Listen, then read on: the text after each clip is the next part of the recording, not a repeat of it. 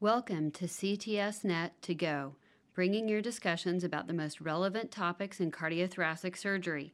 The Cardiothoracic Surgery Network, known as CTSNet, aims to connect the global cardiothoracic surgical community through communication, collaboration, education, and interaction among cardiothoracic surgeons and their teams across the globe. Learn more at ctsnet.org. My name is Shanda Blackman, and I'm just one of the hosts of CTSNet to Go. In this podcast, you will be exposed to one of the roundtables that will show you what surgeons today are talking about. Good afternoon and welcome to this series of roundtable discussions here at EACT in Vienna. We are here today to talk about minimal access mitral surgery, and I have with me today Enoch Akoa from Middlesbrough, Patrick Perrier from Bad Neustadt in Germany, and Peyman Zadrinier from the Maastricht. Welcome everyone, thank you for joining us. Thank you.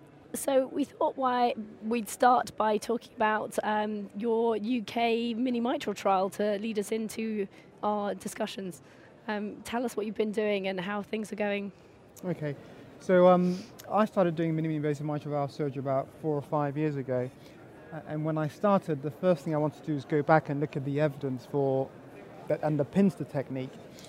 And actually, the first thing I found was the ISMIC consensus document from 2010, I think. And I think Patrick Perrier was one of the authors of that document.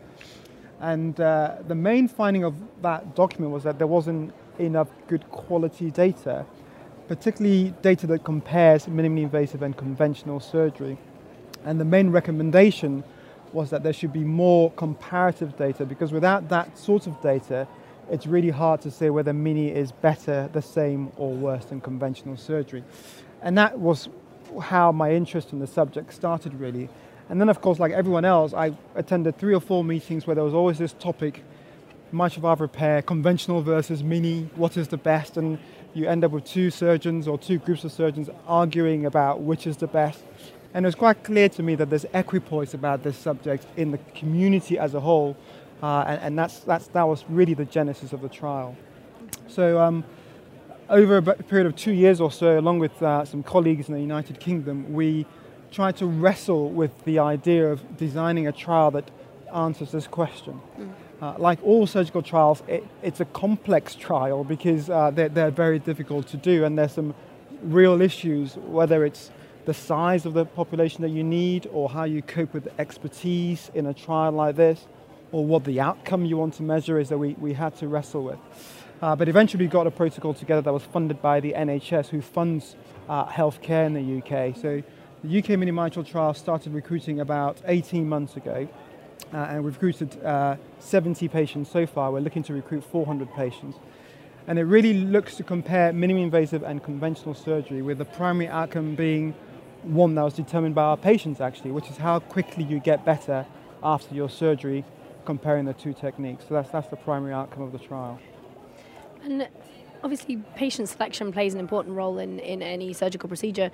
With respect to minimally invasive mitral surgery, and how would you guys choose to select patients, and what are if we start and work our way around, and then maybe incorporate that in how you're choosing your patient selection for the trial? Would you like to? I think, I'm very opinionated about that, with regard that I don't think that you need to ask whether this is a superior procedure, but whether which patients will benefit the most from this kind of surgery. Because at the end it is a minimal access surgery. You are doing actually almost the same, but through a smaller incision. So the anatomy of the patient, the condition of the patient is very important. So I do a lot of extensive operative planning to see whether my patients are suitable for that.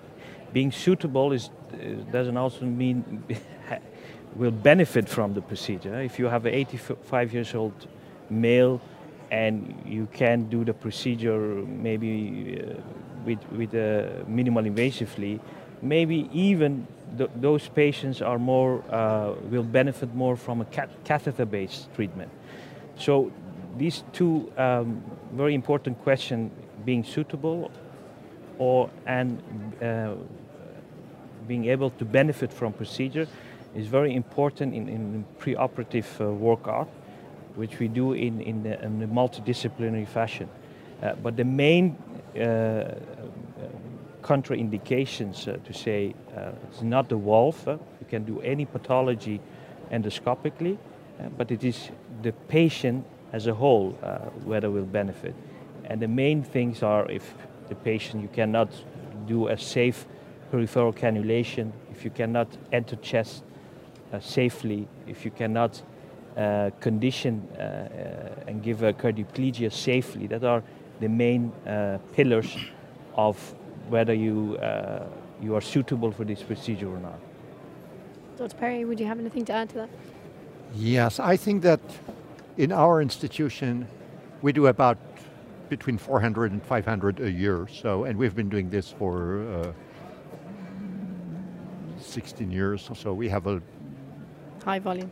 Yeah. experience. Yeah. Our main discussion is, does the patient need surgery or not surgery? Mm-hmm. And then, if the patient needs surgery, there are very, very few contraindications for minimally invasive. One would be the heavily calcified annulus.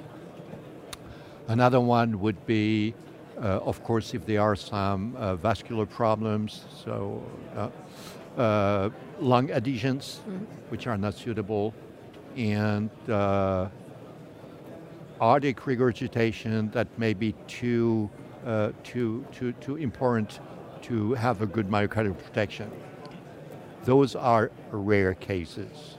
Otherwise, all our patients are going through minimally invasive, and we can do mitral associated with tricuspid, associated with ablation, and yeah. This is where we are today.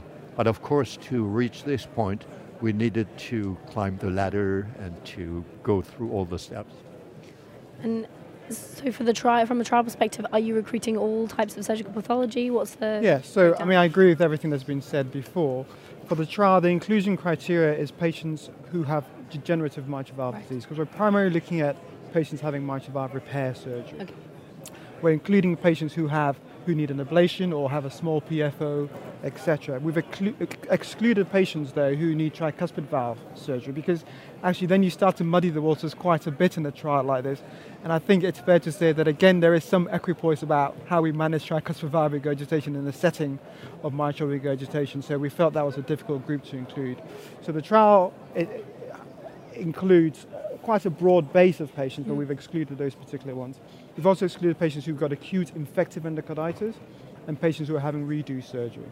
Okay, that's an interesting question. Do you feel that for minimal access surgery that patients with infective endocarditis would form a suitable patient subgroup, or would you exclude those patients generally? Which patient? If patients with endocarditis, would you tend to exclude those patients from minimal access surgery or not? I mean, with regard to the valve pathology, I think the only issue is if you have a lot of calcification and you have to treat the calcification. You have to do something. I think that is one of the major difficulties endoscopically. Otherwise, endocarditis can be treated endoscopically unless you are not sure about the involvement aortic valve. Do you agree? Yeah, I think that endocarditis is, you may end up with a very atypical operation. You most of the time have to tailor the operation to the patient. The first thing is you have to resect all infected tissue, and then you repair how you can. So now we would do endocarditis without any problem. But in the beginning, we were very careful. We were watching very well the preoperative examination, echo, and all things, and we tried to imagine how difficult the operation would be. If the operation would be too difficult to imagine, to plan, then we would have to go through sternotomy, because in the end, the most important thing is that you can repair the mitral valve. And this, you don't want to compromise on this. And so taking that onwards, repair versus replacement, you all agree that you can equally efficiently replace as well as repair through minimal access approach? Yeah. Yeah, absolutely. I think in our trial we're looking at patients with degenerative mitral valve disease, and we're hoping that, and we're expecting a mitral valve repair rate in excess of 90% for this group of patients. So minimal access surgery is a heterogeneous group of operations ultimately, and different units are doing different things through different incisions. What kind of breakdown do you all have in your practice? I know we were discussing earlier about totally endoscopic mitrals. Do you want to sort of take that on and discuss? I think the endoscopic approach gives an extra dimension to the operation and extra constancy. If you're looking through the incision and the mitral valve and anatomy of the patient differs, you will have a lot of variability on the exposure. So the endoscopic view gives a constancy to the operation, and I think that is the cornerstone of minimal access mitral valve surgery. But that is also the most difficult part with regard to the learning curve. So I'm not saying that you should do the whole operation endoscopically, that is maybe in the later phase, but at least addressing the mitral valve should be done endoscopically, because you have the best view and you can go almost in your ventricle, and so you evaluate your subvalvular apparatus. So that is also the way I started. Of course, I had the luxury of having a simulation, so I started doing a combined direct vision with the use of endoscope. So the mitral valve part was from the beginning endoscopically, but of course closing of the atrium, that is not necessary to do endoscopically in the beginning. But after adding a 3D vision, you can do the whole operation endoscopically nowadays. So Perry, you've been through the learning curve, you've seen it from the beginning. Tell us about how your incisions have evolved, how things have changed over the years. So the learning curve is a very interesting thing, is that before we started, we prepared ourselves very carefully, our team in our hospital, and we had a goal.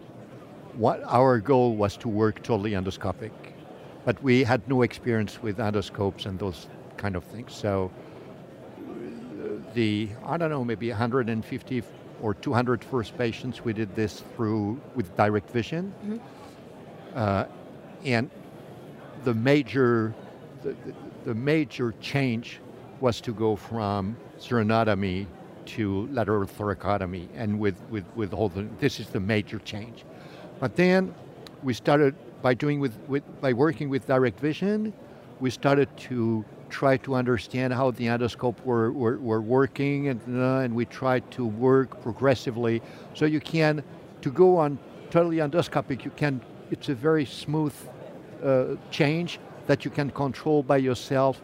And one day you say, oh, I can do the whole operation endoscopically. So the advantage is that not only you have a very good exposure of the mitral valve, you see very well, especially with 3D, and so you can really decrease the size of your incision.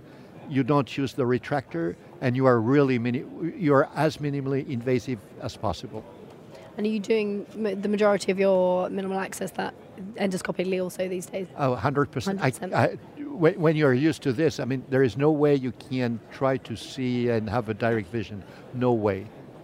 And how? Yeah, so I think expertise in a trial like this was one of the big things we had to wrestle with, because how do you define expertise? And you want to do a trial across the whole country involving a whole lot of surgeons. So we had to essentially design a trial that accounts for that.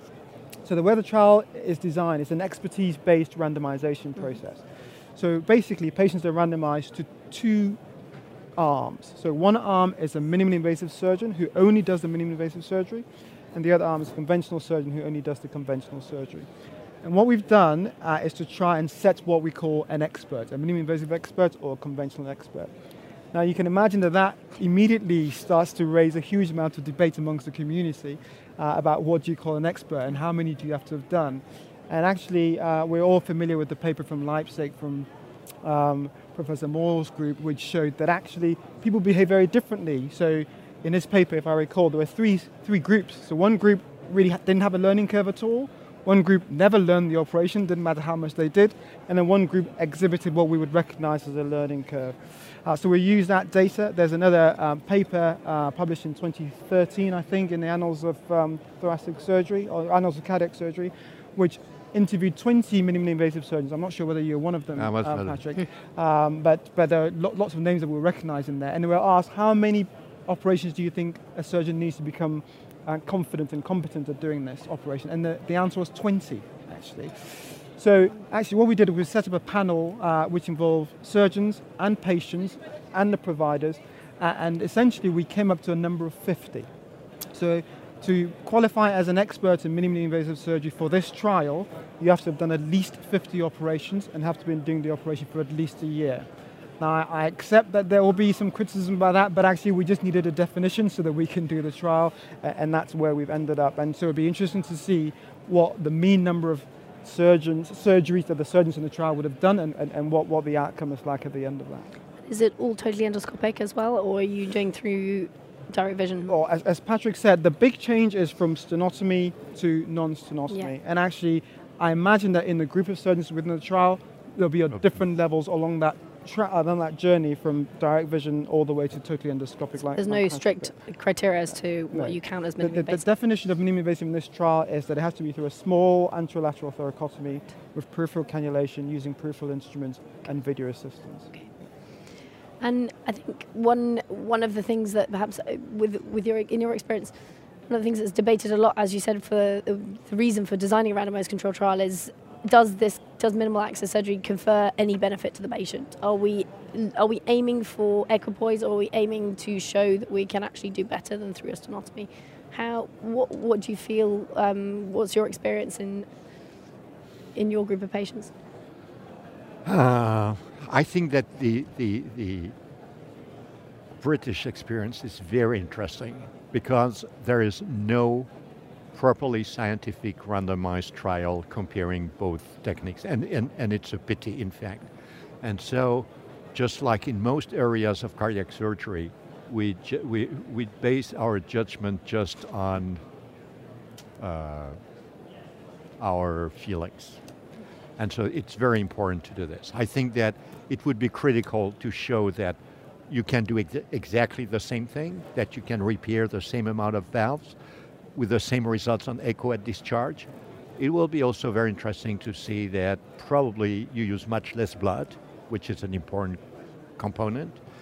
And what would be ideal but difficult to show is that for the patient, after surgery, the recovery is easier and faster after minimally invasive surgery. It's something that we see every day in our wards, but we cannot put this into numbers. There are patients that would come to us 1 week after surgery and who would say to us, I am in the same shape as when I entered the hospital. You will never see this after sternotomy, but they are not all of them like this, unfortunately. Yeah, I think I agree. If you ask patients, and one of the things we did before this trial, we did a lot of focus group and patient interviews. Why do you want this minimally invasive keyhole operation? It's because they want to get better quicker. That's what the patient thinks they're getting. And actually there are almost no trials that use that as an outcome. No. So we really, and I know Patrick says that, and I see patients like that who come in and you think, wow, you look absolutely fantastic. They're not all like that. And the question is, does this approach consistently allows you to get better quicker? The way we're measuring this in the trial is we've teamed up with an industry partner who have manufactured a device called an accelerometer. So the patients wear an accelerometer for a week at time intervals throughout the operation. So we can see what they do. And at the end of the trial, we'll be able to look at what activity they've done, whether they're just lying in a bed or whether they're going out for a jog, and the quality of their sleep as well, which is another really important outcome for patients. So we will be able to shed some light at the end of this trial on that very question that you asked. Excellent. And Sadrina, what do you feel in your experience? Do you a similar thing you're seeing? I think in practice, in Netherlands, for the patients that we operate in the hospital, they are discharged as 4th or 5th operative day, and you see that they are. You you have much quicker recovery. But of course you need evidence for that to convince colleagues to adapt this technique, because at the end the adaptation rate of this technique, even after 20 years, is still very low. And there are some genuine question. Why is that? I mean, of course, one is the lack of evidence, but the other thing is much more important is because it is a difficult procedure to learn. And how can you help people to adapt that procedure? That's also, even if you have evidence, if you have still a procedure that's difficult, it's not going to be adapted. Look at the most simple operation in cardiac surgery is aortic valve replacement. Aortic valve replacement through mini sternotomy is maybe the most simple minimal access procedure, but still the adaptation rate is not high. But the adaptation rate of TAVI is exponential. Why is that? Because it is very simple procedure to perform, more reproducible in hands of more surgeons. And that is also the thing that we have to consider if we want to Do you think it's all learning curve, or do you think cost plays a role in this? I mean, certainly in the NHS, we're conscious about how much money we're spending with each procedure. Is that your experience in Germany, in the Netherlands? I think we are talking about learning curve basically after two papers have been published, one from Leipzig, one from Italy, and those were learning curve from teams who really had started minimally invasive surgery. So today the learning curve is different. There are some teams who are very well organized, they can do this, so it's possible to go to see teams which are very well organized to pick up everything. There are some simulators, you can train, so you can and you should dramatically reduce the learning curve, and there is no way that patients should not suffer from the introduction of this new technique. And I would say that if we have a scientific proof, that minimally invasive is definitely better than sternotomy, this will push probably and help the community to switch from sternotomy to minimally invasive. I completely agree, and I feel very strongly about that, because I think certainly in the UK, that is your point about slow adaptation is very correct. I mean, people have been doing this operation in the UK since 1995, 1996. But less than 10-15% of patients with isolated mitral valve disease get minimally invasive approach. And why is that? Well, because when you ask the conventional surgeons, they go, oh, because where is the evidence that it's better? So I think there is a real onus to, and actually sometimes not that it's better, what is the evidence that it's safe? Where is the evidence that it's an effective treatment for this condition? I think that there are lots of questions to answer, and that's why I think we need a trial, because I think you need to establish that this is a safe, effective therapy for this problem. It might have some advantages, but I think in the UK setting we just need to make sure that it's safe, and as safe as in the minds of other surgeons, and also in the minds of the people who pay for the operation as well, of course, which is the NHS. And we're running out of time, but just as a final closing remarks, from a training perspective, tell us a little bit about simulation, how we're going to reduce that or train the new generation of surgeons from the beginning to do this.